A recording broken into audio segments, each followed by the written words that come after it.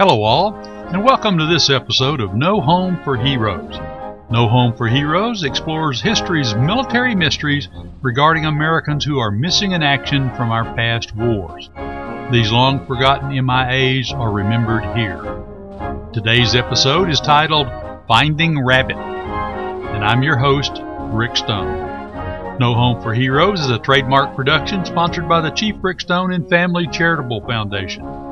For more information on the foundation, visit our website at www.chiefrickstone.com. If you're hearing this preview of No Home for Heroes on YouTube or Audio Burst, we invite you to listen to the complete podcast on Apple Podcasts or whichever podcast platform you prefer, and available now for streaming on iHeartRadio. I have found in my law enforcement career that sometimes there are multiple witnesses who have only one part of the entire picture or one vision of the event and have no idea what was seen or known by others in the area. Today's story exemplifies exactly what it takes in an investigation to put together different pieces of the puzzle to solve history's military mysteries. Stay tuned, and we will tell you exactly how we were able to supply a name to an American hero remembered only as Rabbit. We supplied that name to the last remaining eyewitness to his death. And yes, this story will have a happy ending as the case of Finding Rabbit was solved. All of us here at the Foundation want to dedicate this episode to our loyal listeners at Nansemond River High School in Suffolk, Virginia, home of the Warriors. Thanks for loaning us one of your Warriors to help tell the story of one of our missing Warriors from World War II. And now, on with our show. Today's episode is from case number 0216 in the investigative case files of the Chief Rick Stone and Family Charitable Foundation. Sometimes solving one of history's military mysteries is kind of like baking a cake. You add a little of this, you find a little of that in the pantry, you shake, you stir, you shake, you bake, and voila. Sometimes it all comes together in one incredible outcome. Stay tuned while we fill you in on how we put together a lot of different ingredients to bake the masterpiece known as Finding Rabbit on today's No Home for Heroes. This cake really takes the cake. Oh, that was a groaner. I can hear thousands of you go, ouch, all over the world who are listening to this podcast. Well, sorry about the terrible pun. This really takes the cake. But I just couldn't resist it. In 2014, one of our researchers here at the Foundation found a book titled Did I Do Enough?, written by a retired Marine colonel named Elwin Hart. The author wrote of his experiences during World War II and one of his exploits as a sergeant during the invasion of Tarawa in the South Pacific naturally got our attention. Let's listen to the story in Colonel Hart's own words. The wireman who was killed sitting on the side of our bunker was an 18-year-old we called Rabbit from Texas. He was a particular favorite of Sergeant Dick Hogue, on the wire chief, and a close friend of mine. Sometime late on D-Day, Rabbit was sitting up on the edge of our mortar pit. Sergeant Hogue let out a yell at Rabbit, and almost simultaneously, a shot rang out and Rabbit tumbled to the floor of the dugout. Dick was pretty shook up and spent some time trying to revive him to no avail. So we had to put up Rabbit on the outside of the dugout and get on with our jobs. Rabbit lay there for the next 3 days along with many other KIAs on Tarawa. Well, this is kind of what's known as a clue in police work. A clue that might describe the actual circumstances of a death for one of our hundreds of MIAs from the Battle of Tarawa.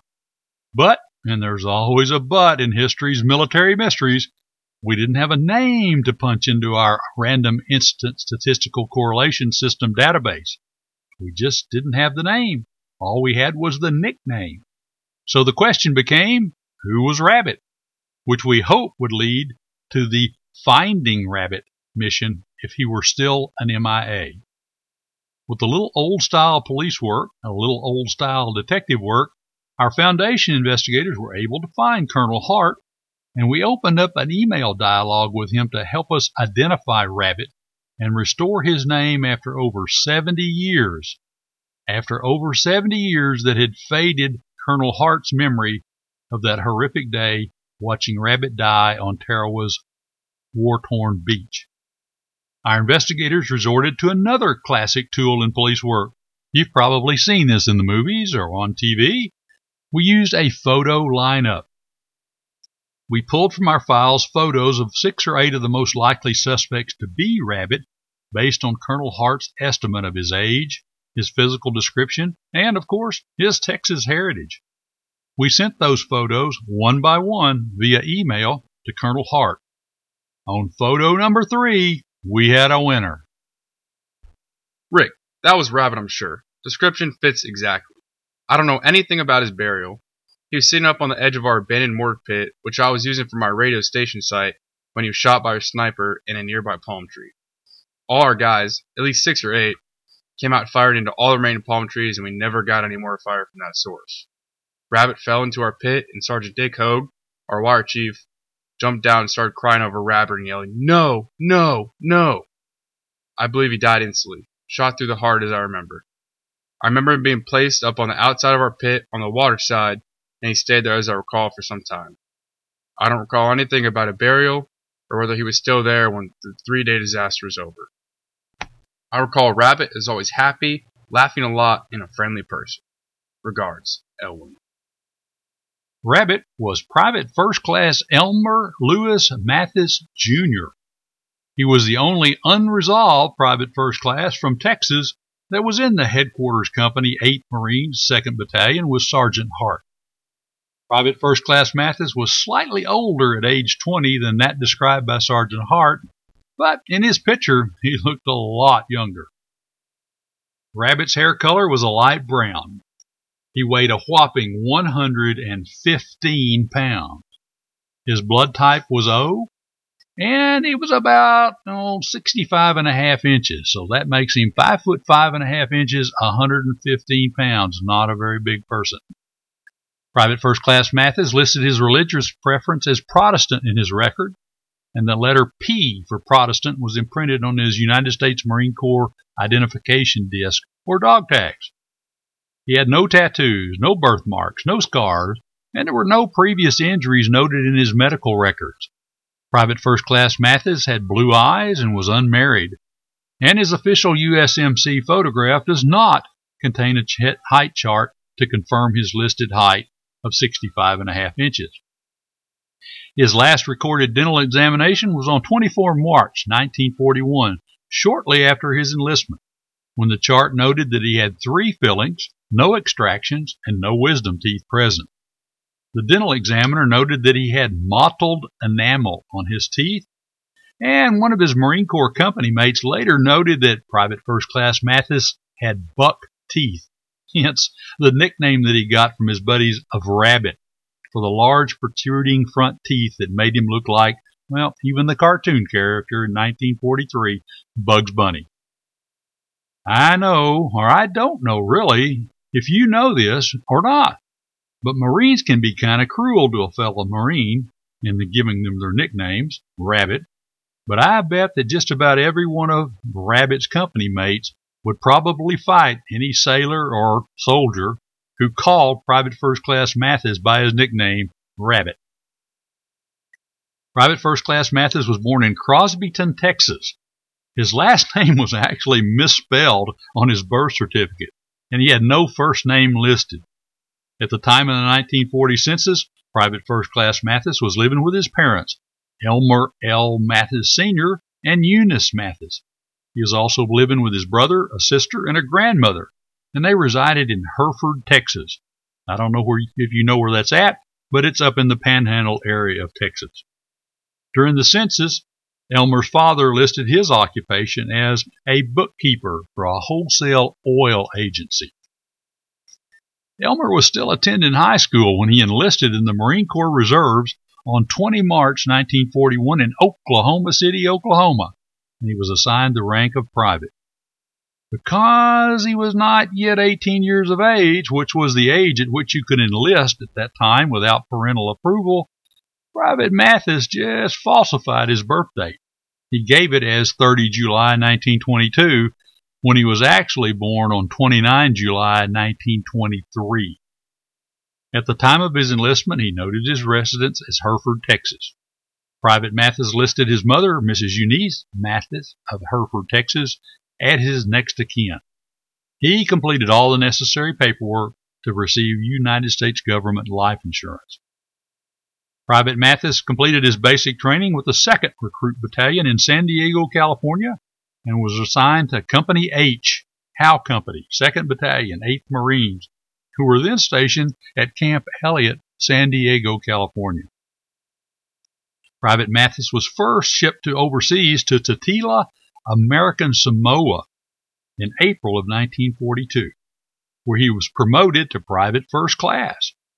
In October 1942, Private First Class Mathis was transferred to Headquarters Company, 2nd Battalion, 8th Marines, and he was assigned duties as a telephone operator. Private First Class Mathis and his company were soon at sea from Samoa to the Gilbert Islands to participate in the Battle of Guadalcanal. After Guadalcanal, Private First Class Mathis and his unit was withdrawn to New Zealand for a period of refit and retraining in anticipation of the invasion of Tarawa. Private First Class Mathis was sick in the field hospital from 1 July through the 4th of July, 1943, with an unknown illness or injury. Although it's not recorded, it's likely that he caught malaria while he was on Guadalcanal, as most of the other Marines in his unit did. Private Mathis' unit, the Headquarters Company, 2nd Battalion, 8th Marines, were transported from their training bases in Wellington, New Zealand to Tarawa on board the transport ship USS Haywood. At about 9:17 a.m., that's 09:17 hours on the first morning of the battle, 20 November 1943, 522 officers and men of the 2nd Battalion, 8th Marines began their assault against Red Beach 3 on Tarawa. They were in multiple waves commanded by Major Jim Crow, a legendary member of that unit, and were carried in an assortment of both amphibious tractors, LVTs, and Higgins boats, landing craft. Approximately 500 yards from the beach, a little over a quarter of a mile, the landing craft crashed into the reef surrounding Tarawa and found that there was not sufficient water for them to float over the reef. The slower moving LVTs that had tracks were able to crawl over the reef with their tank-like tracks, but they were under heavy concentrated fire from Japanese 70mm anti-boat guns on their left and other weapons including artillery and multiple machine gun positions on the beach. The landing craft carrying Private First Class Mathis Company reached a point in line with and only a few yards east of the head of the pier that jutted out from the beach. The pier was essentially the dividing point between Red Beach 3 and Red Beach 2 to the west. At this point, the landing craft became hung up on the reef and could go no farther. The ramps on the front of the landing craft were lowered, and Marines, including Private First Class Mathis, leapt into the water to begin the long wade to shore. For most of the Marines, this was about chest deep. Now, I'm guessing that for Private First Class Mathis, it probably came up just below his nose, at only 5 feet 5.5 inches tall. Within minutes, many were torn to pieces by artillery explosions and multiple machine guns firing at them. The battalion communications officer assigned to Private First Class Mathis Company, 2nd Lieutenant George F. Kern, was seriously wounded in the leg while attempting to reach the shore, and he was last seen wading back out toward the reef to seek evacuation to a ship offshore.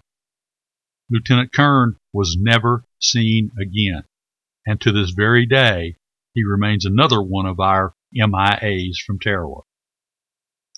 Private First Class Mathis was able to reach the shore on Red Beach 3 on the first day of the invasion. On reaching the beach, he and his company located what appeared to be an abandoned mortar pit, about 50 yards from the end of the pier. The pit was open on the water side, at about 12 feet by 12 feet wide with logs on 3 sides, 5 or 6 logs deep. There, Private First Class Mathis and his company mates set up their communications equipment and began operations, And there, late in the afternoon on the first day of the invasion, Private First Class Elmer Lewis Mathis, Jr. lost his life to a Japanese sniper bullet, and he became lost to history as missing in action. Well, now we had Rabbit's name, his real name. With his name, all we have to do is find him, right? Finding Rabbit became the mission, and it was easy and it was hard. The mission was easy because all of Rabbit's military records listed his burial in grave number 10 in Cemetery 27 on Tarawa. Well, the mission was hard because Cemetery 27 was lost. The entire cemetery was lost. Yep, the United States government lost the entire cemetery with approximately 49 Marines and sailors buried in it. They lost it for almost 70 years. In fact, a little over 70 years. But, and here's a good but, a year after our foundation investigation put a real name to Rabbit's nickname and a specific burial location to Rabbit's resting place on Tarawa in Cemetery 27, the lost cemetery was found during a construction project on Tarawa. On May 20th, 2016, the media reported that Private First Class Mathis had been identified by the Armed Forces DNA Identification Laboratory using DNA analysis, which matched Rabbit's sister. DNA analysis, that voodoo science that the Joint POW-MIA accounting agency had laughed at during my tenure there when I first worked Rabbit's case in 2011, had come through again. Welcome home, Marine. Welcome home to your family in Hereford, Texas. We're sorry it took us so long in finding Rabbit. Thank you for listening to this episode of No Home for Heroes. We hope you've enjoyed today's production, and we invite you to check out our other episodes. You can now subscribe to listen free on Apple Podcasts or whichever platform you like to listen to podcasts from, and even iHeartRadio. Don't forget to tune in every Saturday when we will post a new episode of History's Military Mysteries Missing in Action. Episodes of No Home for Heroes are produced from the actual investigative case files of the Chief Rick Stone and Family Charitable Foundation, dedicated to providing information to the families of missing American servicemen and missing American servicewomen. As always, we greatly appreciate your comments, and a special link is available for you to contact us on our website at www.chiefrickstone.com. You sure don't want to miss our next episode with another true story about one of our missing American heroes. Our next episode will fill you in on all the mysterious details of one of our cases, complete with the anguished pleading of a distraught mother trying to get the government to help find her missing son. Tune in to hear it for yourself next week on No Home for Heroes. Until next time, be careful, be safe, and wishing you fair winds and following seas, I'm your host, Rick Stone, reminding you that poor is the nation that has no heroes, but shameful is the nation that, having heroes, forgets them.